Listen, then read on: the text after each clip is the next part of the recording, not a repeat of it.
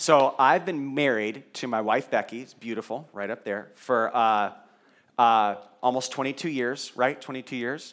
Next month, I got it right. My math was right, yeah. So almost just really a couple weeks away. And I got married when I was 14. No, I was very young, but not 14. And I remember early on in our marriage, we realized we were decorating one of our first Christmas trees, and we realized that we had been given the same Christmas ornament in 1977, the year that we were born. Both of our parents had given us that Christmas ornament. I was born in Kentucky. She was born in Michigan. And it says 1977, baby's first Christmas. And, I'm a fan of, when we discovered that, from then on, I told Becky, I don't want to have one of those Christmas trees. And sorry if you do. I feel sorry for you. But that just has like boring bulbs on it. Silver bulbs, and it looks great. It looks like it should be in a department store. A Christmas tree should have like old, worn-out crafts from when you were a kid, like some dilapidated star or some like clay figurine. You don't know quite what it is. It looks like chewing tobacco someone spit out of their mouth, and says like Mrs. Jones, kindergarten class, 1985. That's what you want. It should be a scrapbook. And that's what our tree is. There are ornaments that commemorate making a certain team or other milestones in life. And there are pictures of people that we love in our family that have passed away. It really is a stroll down memory lane every time we open up the box of Christmas ornaments and throw them on a tree. And I know that this is a season of heartfelt reflection, isn't it? When we move into Christmas. It forces us in many ways, it's unavoidable, to look back at the good, the bad, and everything in between in our lives. We think of Christmas traditions that we've enjoyed since childhood, or maybe the lack thereof, the hurt of what has been lost that's never going to be able to be regained. We think of dreams fulfilled and shattered. We are thankful, and at the same time, some of you tonight are just wanting to get through the season. But regardless, it's a time of deep reflection. And this reflection is depicted in the infamous work of Charles Dickens' A Christmas Carol. How many of you have seen some rendition of that? Either the Disney one or just about everybody has. I hope you have. If you haven't, Netflix that tonight. There'll be something on there. There's the Donald Duck one, where, that one's the worst, but all the rest are pretty good. I think I've seen all of them.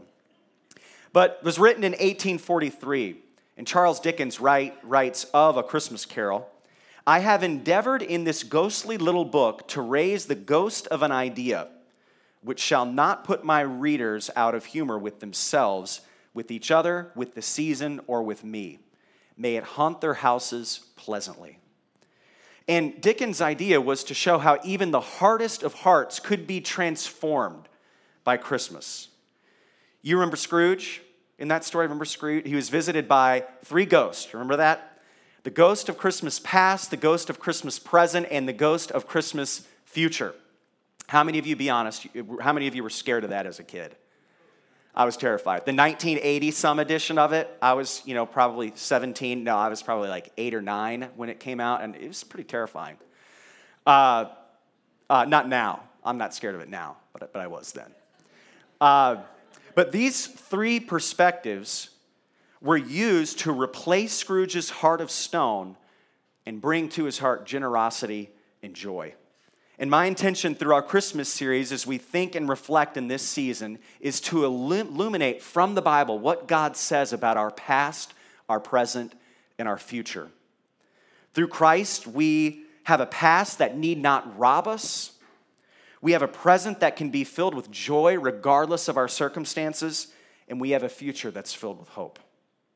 And tonight, we'll start with our past, and then next week, another one of our pastors, the one who is leading worship here, Kimball, will talk about our present, the abundant life we have here and now because of Christ coming to the earth. And then the following week, we'll discuss our future, that he's coming back and we're filled with great hope. And then, of course, we have our Christmas Eve service, 6 p.m. It'll be about an hour long. You definitely won't want to miss it. So like Scrooge, we can stay stuck, speaking of our past, in our old ways. Specific to us, we can continue to relate to God in the old way instead of the new way offered by Christ and revealed in Scripture. And the consequences of what choice we make to relate to God in this old way or this new way, the consequences are massive. And to understand this new way of Christ set in contrast to the old way of relating to God, to understand that, we need to look at a foundational need we as humans have. And that is peace. We crave it. We fight for it. We'll die for it. We become addicted to harmful substances and dysfunctional relationships in order to secure peace. We want peace more than anything, I would say. We want financial security. Many would rather die than fail to be rich or at least comfortable. Many think on little else than money. We want life to work out. We want to feel secure. And we not only want the wallet and the bank account full, we want our current circumstances to be comfortable relationally and vocationally. And what I mean by that is relationally, we want life-giving friendships, and vocationally, we want a job that matters. We want to be indispensable at work, and we want to be well-liked by others. The problem is that there are thousands, if not millions, of options that offer us this internal and external peace and comfort. From self-help strategies offered by Oprah and Dr. Phil and about 1 million other people, to professional diplomas, degrees, and certificates, all promising a meaningful life if you just put in the time and work smart. This kind of peace is highlighted by Jesus in John 14, verse 27. He says, "I am leaving you with a gift." Jesus is about to ascend to the Father. After his resurrection, "I'm leaving you with the gift, peace of mind and heart, and the peace I give is a gift the world cannot give." So there is a peace that the world gives, according to Jesus here. It's a serenity or calmness that we use to try to make life work. We want to be in control, right? We want to make life work at all cost. Great relationships, good health, ample resources to mine out all the pleasures of life. Meaningful work. Everyone on earth seeks this. It's common to man, and it's not necessarily bad in and of itself. But there's a problem with this kind of peace. It can't survive death. And when it's our sole concern, making this life work, whether you know Jesus or not, it's an offense to God. And we'll understand what that means in just a bit. Jesus offers a different kind of peace. It's not dependent on what we deserve for our hard work, our preparation, our great personality, and our relative good treatment of others. Jesus' peace depends on one overriding blessing, and that is he promises all of his followers the opportunity to draw near to him, to know him. That's it. Nothing else this side of heaven is promised. If we know and love Jesus, we can be with him. We can draw near to him. It's not dependent on the job. It's with us even when we feel hurt and loneliness. It's not dependent on the house full of healthy children or the bank account secure. He promises peace even when everything around us seems to be not working out. God promised this peace hundreds of years before God came in the flesh as a baby named Jesus, during a time when God's people had their backs against the wall. Their circumstances seemed hopeless and their future bleak, and a prophet named Isaiah comes along and speaks on God's behalf. And he says in Isaiah chapter 7, verse 14, "All right then, the Lord himself will give you a sign. Look, the virgin will conceive a child. She will give birth to a son and will call him Emmanuel," which means God is with us. See, the problem is most of us, whether we know Jesus or not, really, myself included, we want the blessings of Christ, not Christ. We want to feel peace instead of anxiety more than we actually want Jesus.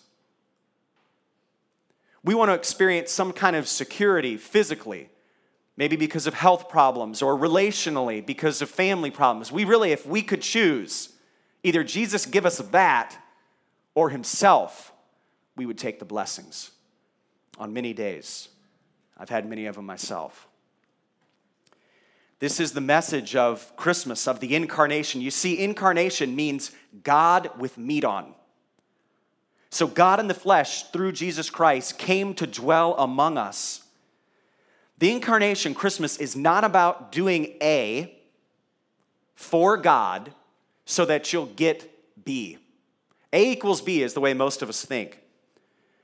So it's about God giving us himself, not stuff, the gift of his presence. What I mean is Jesus didn't come to give us B, let's say healthy children, because we did A, which could be we read all the books about parenting, we're trying our best, we're burning the candle at both ends, so we deserve good kids.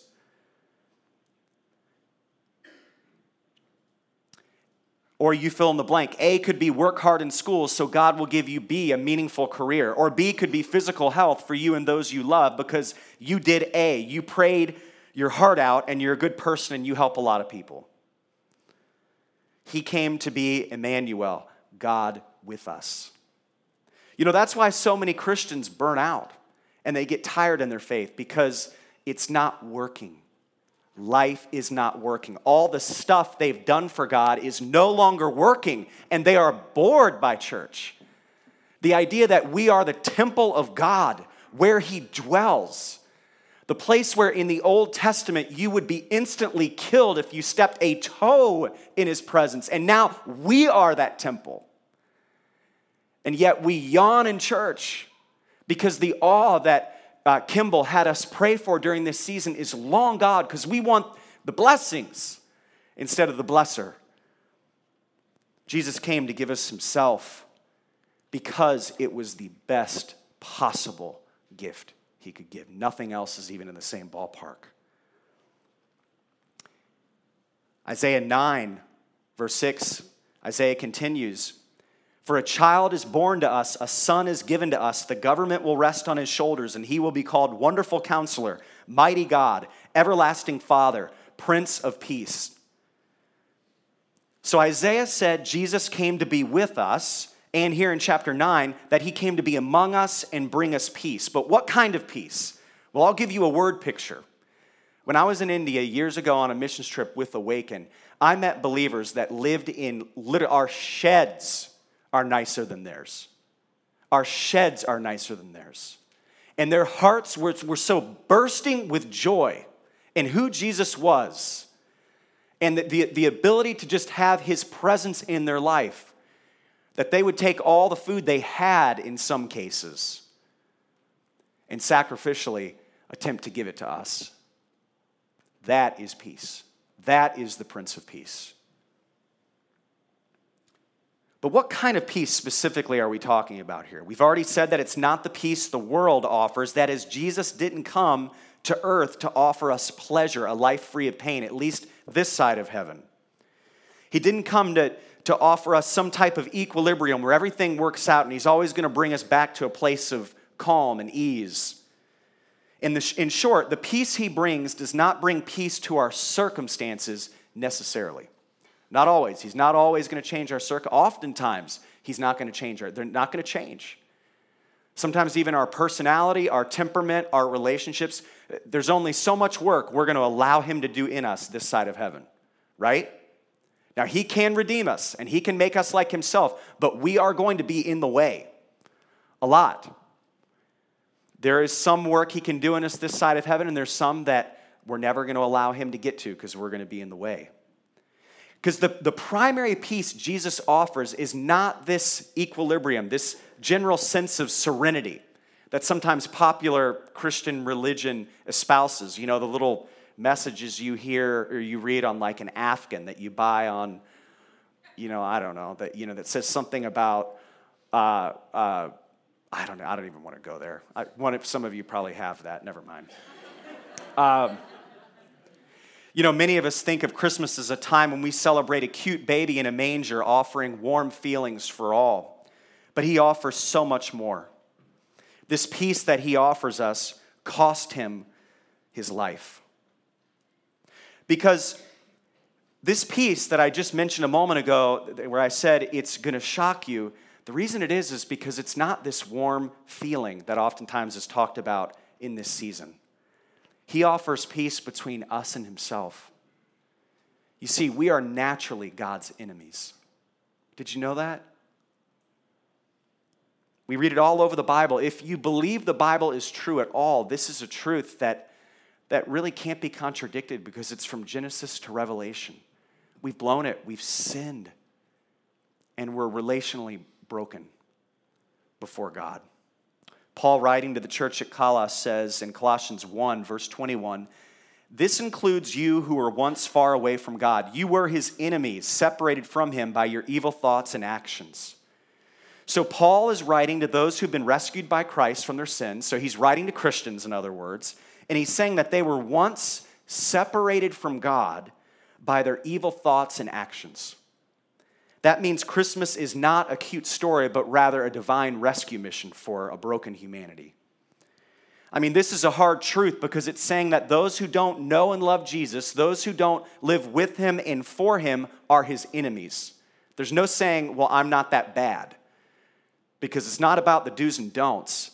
It's about, are we drawing near to Emmanuel, God with us? Is his presence in our lives? Is his presence our steering wheel and our guide? Is he our primary purpose and our goal? Is he our heart's focus and desire? Maybe some of you are realizing here tonight, I know I've gone to church, but I don't know and love Jesus. Isn't it just a religion that we're talking about here tonight? If that's your thinking or something like it, it means that you are likely an enemy of God. And so was I. And this tonight is a message of hope. That's the bad news, that we are naturally his enemies. We're going to get to the good news in a moment. But first, how can someone say that we're an enemy of God? I mean, how can Paul say that? And how can that be one of the primary messages of Scripture? The short answer is sin. You probably knew I was going to say that. But more specifically, we just read that we're God's enemies because we're separated from him by what? What we just read in Colossians 1. Are we paying attention here tonight? Our evil thoughts and actions. Exactly. You're going to get a new car for that. So you guys never know. We've got a Ford Focus. It's not much, but we're giving it to... Don't you wish I did that once every, let's say, 7 years? Someone got just an amazing gift for answering on a Sunday night. I think let's put that in the budget, Kyle Atwood. Sin is any failure to measure up to the moral law of God in act, attitude, or nature. And here's what that means in short. None of us are good enough for God. Not one human being who has ever lived is good enough for God, except for Jesus Christ. That means we're all Scrooged. Because I can't say the other word in church. You can, but I can't. Because some people still think that's a bad word. And I'm not going to weigh in on whether or not I think it's a bad word, but I can't say it. It means that naturally, without Christ, we are enemies of God and destined to an eternity without him. In a life on earth that's ultimately meaningless, no matter how good we may think it is, because we're living contrary to the divine purpose for which we were created. And that is to be in an intimate relationship with Emmanuel, God with us. That is we were created by him and for him, the Bible says. So when we're not living in an intimate relationship with him, where he is our friend, our best friend, then we're missing the point of all of life. We're out of step with ourselves, and we're out of step with our Creator. So there are sinful actions, like what we read in the Ten Commandments in the Old Testament. And the Old Testament is God's redemptive history before the birth of Christ. A couple of examples of commands, the Ten Commandments: do not murder and do not commit adultery. These are actions almost every culture says that they're wrong, and almost every culture acknowledges and documents the devastation caused by the breaking of these two commands, these two sins. But Paul in Colossians also says that we're separated from God. We're his enemies because of not just our evil actions, but also our evil what? Thoughts, right?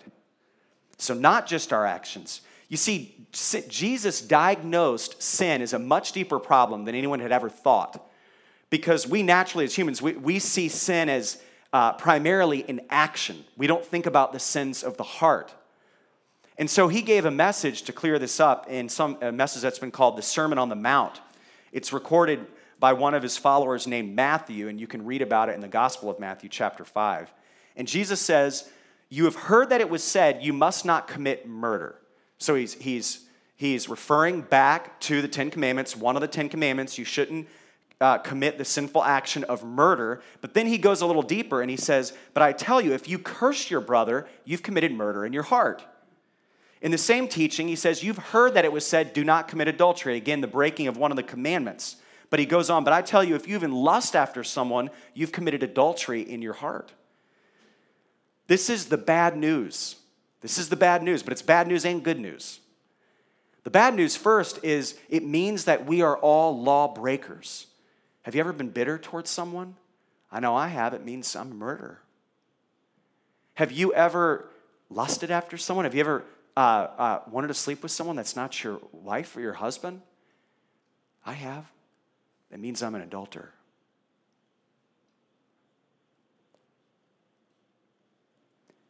And that's just the tip of the iceberg. That's just two. There are many, many, many other commandments we could talk about. But it's good news as well because we see our hopelessness to defeat sin and be in relationship with God. We've seen that we've ruined our lives and our world with sin. And we've broken our relationship with our primary purpose for living, which is to be in relationship with God. It's broken. We've blown it. We've blown it. So we can't depend on ourselves to change this painful reality. We have to depend on God to change it for us. He's our only hope and our only prayer. See, our go-to perspective on sin probably goes something like this. We think to ourselves, I know part of me is sinful, but other parts are pure. Like let's say, you say, hey, I know that I can be, I struggle with anger, but I'm not materialistic at all. And we like to slice and dice our lives and compare ourselves to other people. But the reality, according to the Bible, is that every part of us is affected and poisoned by sin. Our intellects, our emotions, our desires, our hearts. And when the Bible refers to heart, it's referring to the center of our desires and our decision-making processes. Even our goals and motives and even our physical bodies have been tainted by sin. The prophet Jeremiah tells us in Jeremiah 17, verse 9, the human heart is the most deceitful of all things and desperately wicked. Who really knows how bad it is? These passages on human sinfulness, both in Jeremiah and elsewhere, they're not saying that people who don't know Jesus can't do great things. There are people who don't know and love Jesus that are going to do better things than any of us who know and love Jesus, speaking in terms of their contribution to society. But when it's the Bible, the message of God, what he's saying is that we cannot do any spiritual good. We can't do any spiritual good or be on good terms in our relationship with God based on our own efforts. In other words, God doesn't look at our good deeds and say, oh, you over here, you've done a lot of good, so you're good. You're on good terms with me. And you've really struggled, so you're not on good terms with me. That's not how God judges us. We are all enemies of God because we've rejected him and we've rejected his son. Period. And can you imagine? He gave us his one and only son. We already blew it. And then he continues to pursue us through Christ, and we rejected him too. We've committed treason against the King of Kings and the Lord of Lords, every single one of us. And the punishment is death. Again, we're unable to do any spiritual good without Christ. Again, Paul, the Apostle Paul says in his letter to the church at Rome in Romans chapter 3, verse 10, as the scriptures say, no one is righteous, not even one. You think you're righteous, you are not even one. No one is truly wise. No one is seeking God. All of our efforts to go to church, all of our efforts to do good things, none of us are seeking God. All of us, all have turned away. All have become useless. No one does good. Not a single one. So back to our original issue I raised at the very beginning of our time. Christ came as a baby and lived a very human life full of all the struggles and temptations we go through but remain sinless through it all to offer us a new way of relating to God. The old way, we've said, is through the infection, seen through the lens of the infection of sin that has permeated every part of our being. Without Christ, we said this sinful nature has broken our relationship to a holy God, which moves us to relate to him improperly. We relate to God in a dysfunctional manner. We try to do A, whatever it may be, to get B, some sort of blessing. We naturally treat God like a professor or a boss. Put in the work to get the grade. Spend the time and work smart and you'll get the promotion and the paycheck. But the problem is that the only way of relating to God, this old way of relating to God that we naturally have, doesn't work because we just read in Romans 3 that no one is righteous, not even one. All have turned away. No one does good, not a single one. So we all get an F in God's book. There's no A minuses, there's no B. We all get an F. We have all failed to meet God's law. But there's good news. In the same chapter of Colossians, to read the context here in verse 19, for God in all of his fullness was pleased to live in Christ, and through him God reconciled everything to himself. He made peace with everything in heaven and on earth by means of Christ's blood on the cross. This includes you who were once far away from God. You were his enemies, separated from him by your evil thoughts and actions. Yet now he has reconciled you to himself through the death of Christ in his physical body. As a result, he has brought you into his own presence, and you are holy and blameless as you stand before him without a single fault. We are all drowning in an ocean of sin, and our only hope is the rescue of Jesus Christ. There's hope, and that's what Christmas is all about. Jesus came into our miserable situation. We don't see it as much in this country, but all we have to do is turn on the news to see the physical manifestation of sin and how humanity is destroying one another. Ours is more internal and well hidden, isn't it? The way wealth always hides and applies makeup to sin. He came as our Savior and Lord to rescue us from sin and death and give us hope of a life with him forever. And he did this by sending Jesus in our place. Jesus became God's enemy. He became the one guilty of treason before God that we might be pronounced innocent. He traded himself for us when he shed his blood on the cross.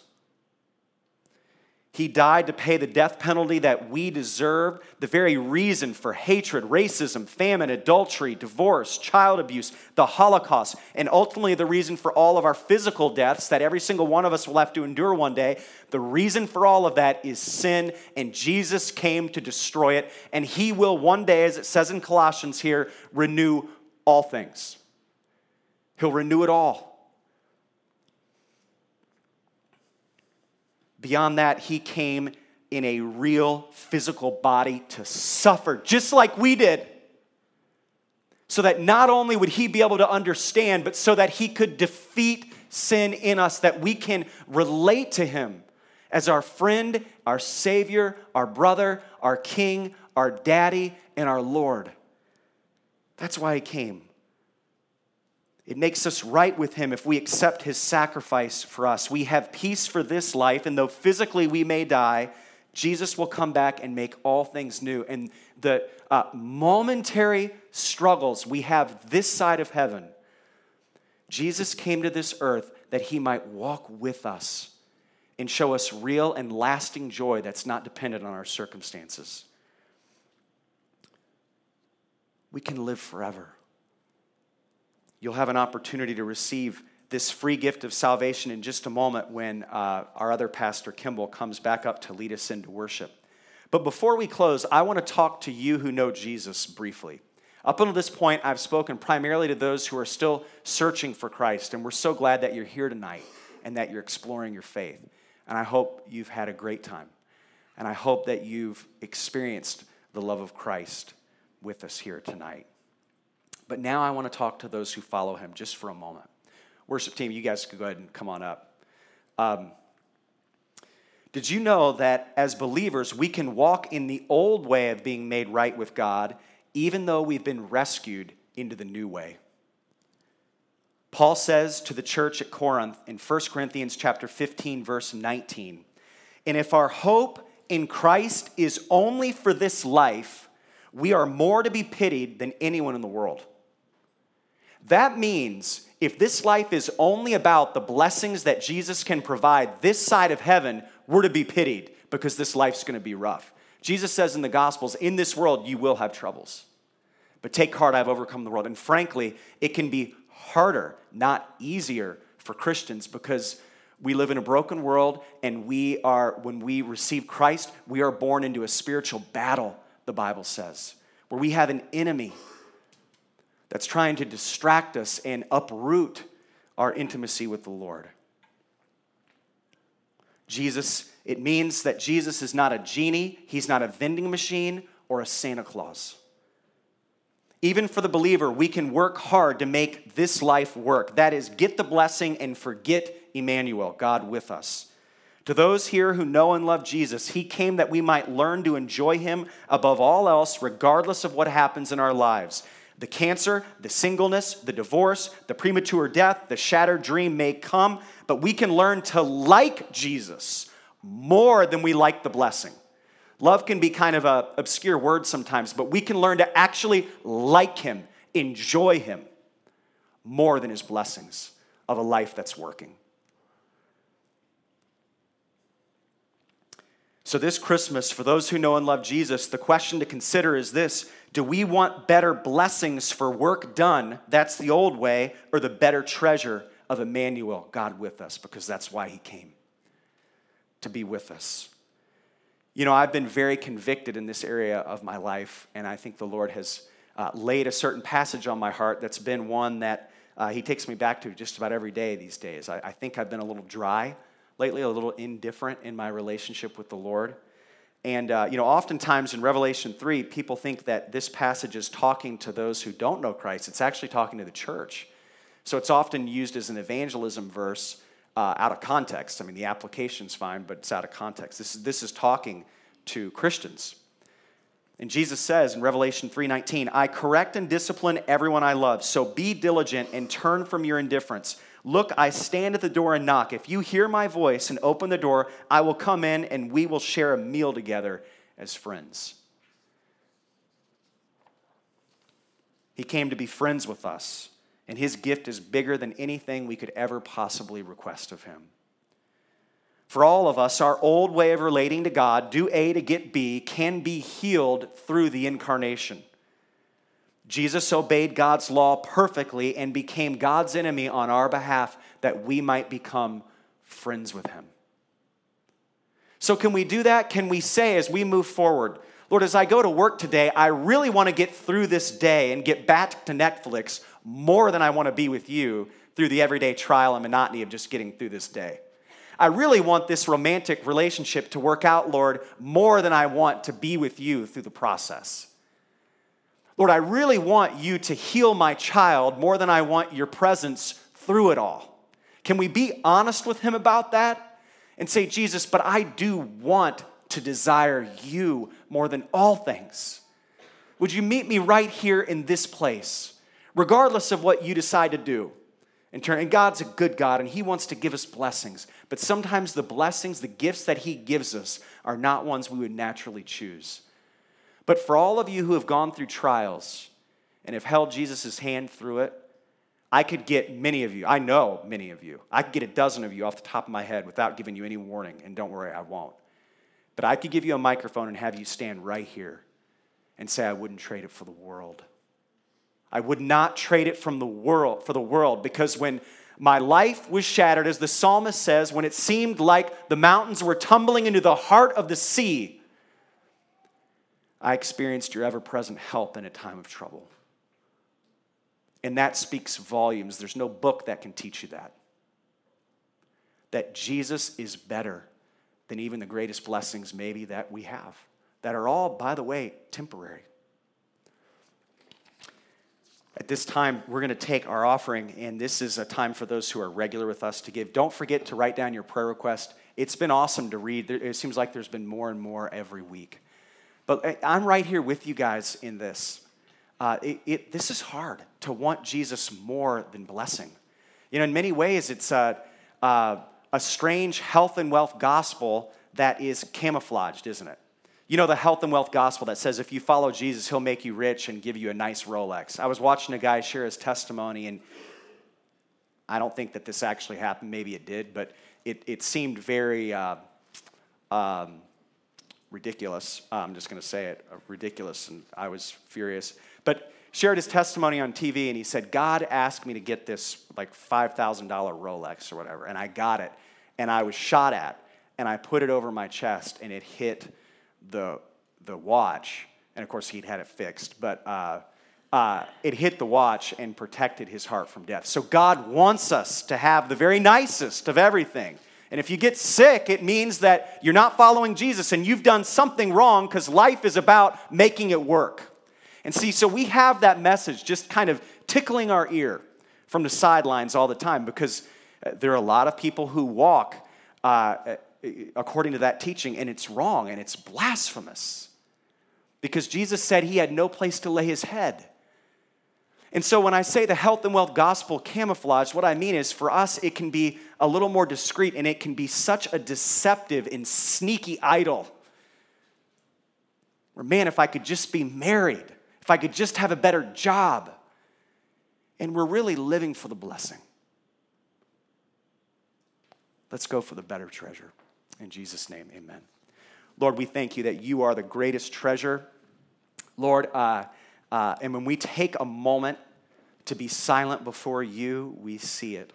And we pray that we would do that in this season.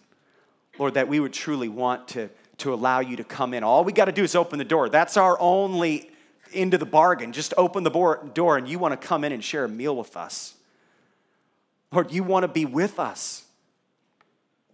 Lord, help us to want to be with you. In Jesus' name, amen.